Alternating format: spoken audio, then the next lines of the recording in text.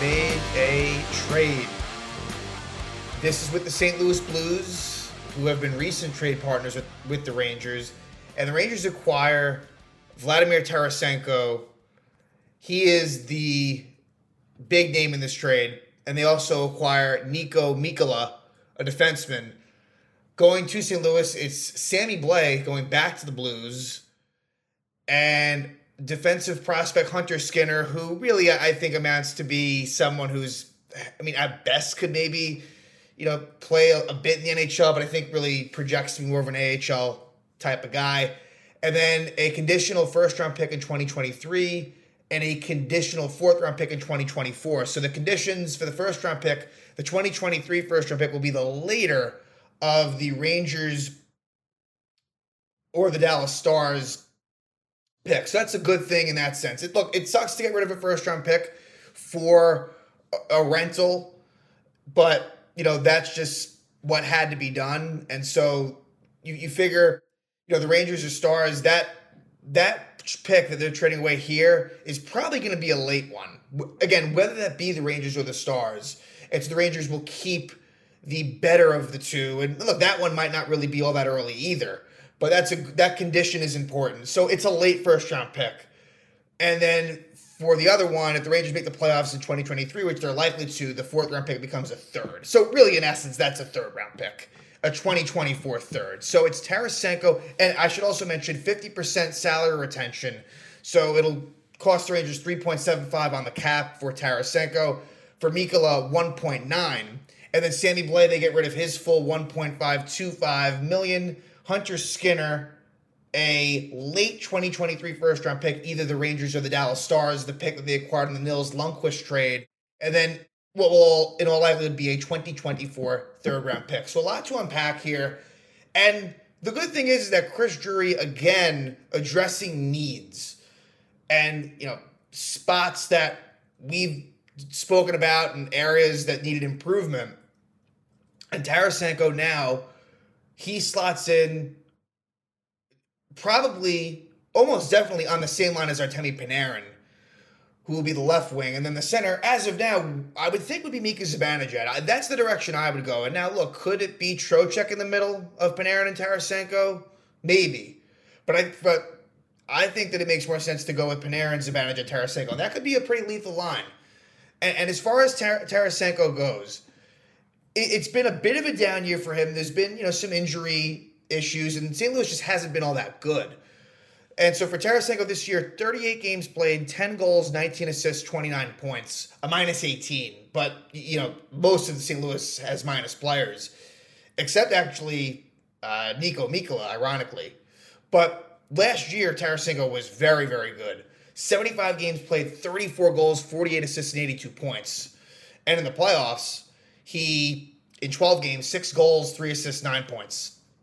And this is someone that won a Stanley Cup. You can't underestimate that. We talk about Barclay Goodrow, who has Stanley Cup winning experience. Well, Tarasenko as well in 2019. Now, Sammy Blais had much less of a role. Obviously, Tarasenko has been a cornerstone player for the St. Louis Blues. Tarasenko in that 2019 run in 26 games had 11 goals, 6 assists, and 17 points. This is a goal scorer. And one that, obviously this year has been a bit of... It hasn't been great. But look, 29 points in 38 games, the nutshell is not horrendous by any means. He hasn't dropped off a cliff. But you're hoping that he can get back to the level that he saw last year. Vladimir Tarasenko has always been a St. Louis Blue. And he was a first-round pick in 2010. Now, I remember this. It's unfortunate. The Rangers drafted Dylan McIlrath over Vladimir Tarasenko, which to this day just doesn't really make a whole lot of sense. And now he is finally a Ranger, but a long-time St. Louis Blue. Played 644 regular season games for the Blues, and then also 90 games in the playoffs. So, and for him, he will return. Let me see the schedule. I don't believe the Rangers have played the Blues yet, at least in St. Louis. So... yeah, so on April 6th, late in the season, assuming Tarasenko's healthy, he will make his return to St. Louis. So For him, I'm sure he's excited. He had wanted out of St. Louis. There was rumors. I think he requested a trade, maybe last season or the season before that. And again, lately, you look at his game logs recently. It's been some struggles. It means nothing at all. But he actually performed pretty well in the All-Star game. Again, that means really next to nothing. But if he can get Panarin going, which I'm not 100% sold that it will, but if it can, that's very important. And it shouldn't take that. Panarin, should be playing well on his own, but certainly these two are friends and they should have good chemistry. They're more used to being opponents, especially when Panarin was in the same division when he was with the Blackhawks. But Tarasenko, key piece to add to that top six. The Rangers desperately needed a right wing. They have that. And what'll be interesting now as well, does Tarasenko, will he be on the first power play unit? Will they take Vincent Trocheck off that number one unit? I think there's a chance it happens, but I'm not sold. Either way, I guess it's a good problem to have. I would probably lean in that direction. You do miss Trocheck's face-off prowess. I mean, obviously, Zibanejad can take face-offs and do a decent enough job, but Trocheck, there is a role there that I think, and his right-handed shot, I think, in the bumper position made some sense, but I do think that there's benefits to getting the left-handed shot in Tarasenko on that right side, for some one-time shot possibilities. So either way, a good problem to have. I'm curious to see what they do with that, though. And Tarasenko and Mikkola will make their debut with the Rangers tomorrow at home against the Seattle Kraken, so that'll be exciting. As far as Mikkola is concerned, now Kaapo Kakko has a Finnish friend, so that's nice. Mikkola from Finland, I should mention, with Tarasenko now, more Russians in terms of Panarin, obviously Shesterkin, and Vitaly Kravtsov's still on this roster. Will he stay by the deadline? I don't know. I kind of figured when this trade happened that there was a decent chance that Kravtsov was going to go the other way. He did not. But anyway, Mikkola, like I said, carries that 1.9 cap hit. He is a legitimate third-pair defenseman. He's and what should be an upgrade over Ben Harper. Mikkola this year in 50 games played, only no goals, 3 assists. He is like I said, not an offensive defenseman at all, but a +2 on a team that, and it kind of reminds me of what we saw last year with Justin Braun when they acquired him from the Flyers, where he was somehow a plus player on a team that was just very much minus. So I don't know what that means, but it's not a bad thing. That's for sure. But, it's maybe you take it with a little grain of salt. But Mikkola, he's played 139 games as a St. Louis Blue. Again, like Tarasenko, drafted by the Blues. For Mikkola, in 2015, he was a 5th-round pick. And last year, played in all 12 of the playoff games for the Blues. And the year before that, I think that was a 4-game sweep, I believe, by Colorado.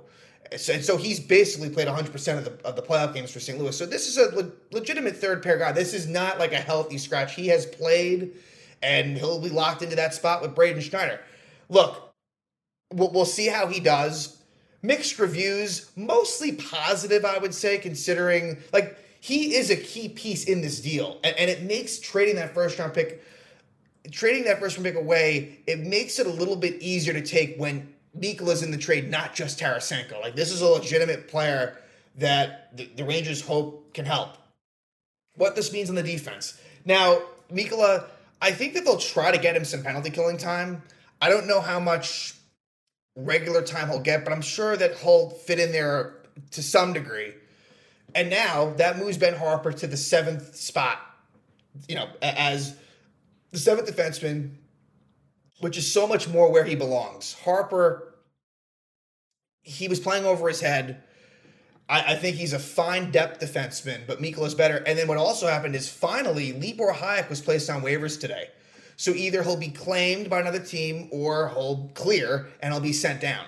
So they were holding off on that for the longest time, but now Libor Hajek's days as a Ranger likely basically numbered. And so that trade, the McDonough-Miller trade, which was bad, a really bad trade, the Tampa Bay Lightning trade is basically all but finished. Libor Hajek, he probably won't play another game as a Ranger, and if he does, it'll be fairly insignificant. So Mikkola, it's an improvement. I have to be honest, I don't know a whole bunch about him, but he is big, 6'4", 209. And I know that Gallant and probably Drury likes to have that size in the back end, and that's, useful come playoff time. Seems like he does have decent mobility for someone of that size.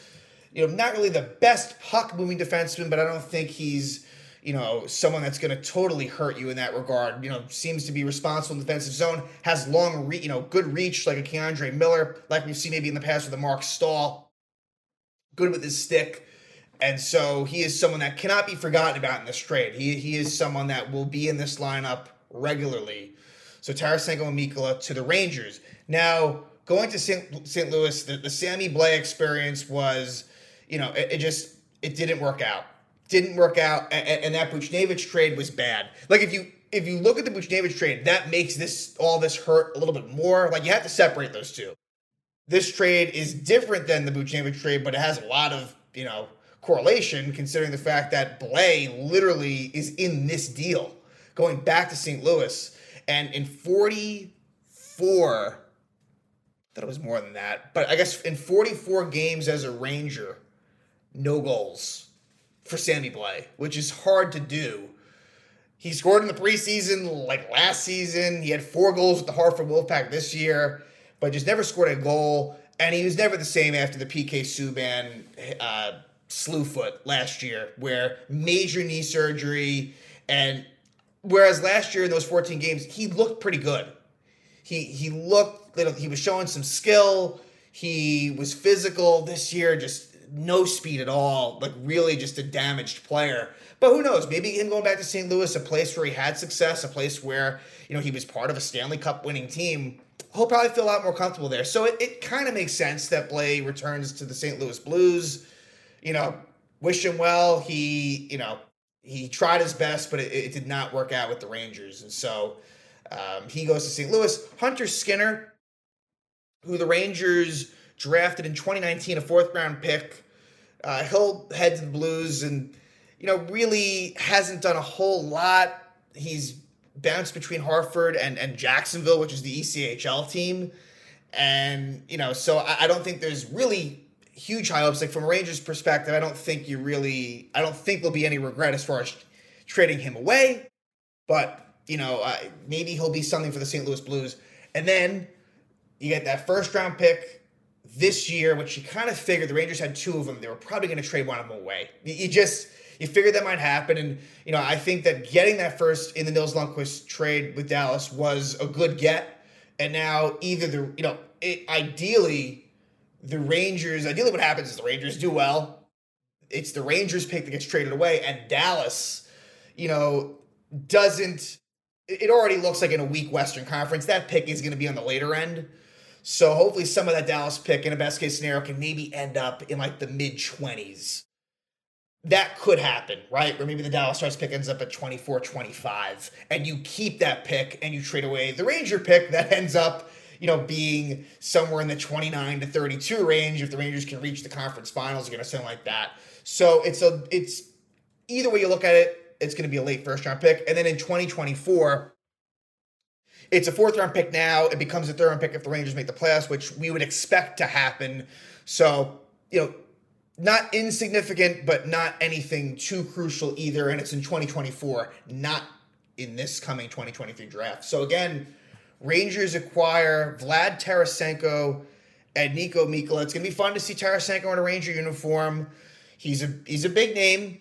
He's been around for a while. He's got cup experience. He can score goals. He's definitely what the Rangers need.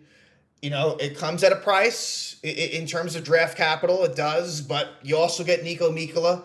And these players, look, will they be back next season? You never know. I guess anything's possible.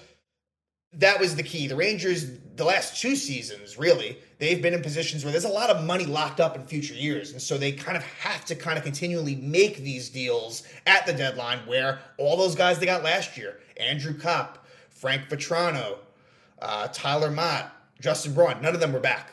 They were all deadline acquisitions that were gone. Speaking of Tyler Mott, he's someone that maybe could return by the end of this deadline, because the one thing that the Rangers still need, that 4th line, and the Rangers did send down Will Cooley today. That 4th line definitely does need some tweaking, but the good thing is now you have Jimmy Vesey or Barclay Goodrow, if healthy, on that 4th line, which is great. So that's like one of those players is definitely a good piece of that fourth line. You know, Julien Gauthier, I'm okay with that if that's the direction it ends up going in. I don't like Jake Leschyshyn. And so with that, it kind of has to be Gaudreau at center unless they somehow acquire a fourth liner that can center. But I think this is the big move. This is the big move by Chris Drury. There'll be some more to come, I think. And again, it's not until, it's still a ways away.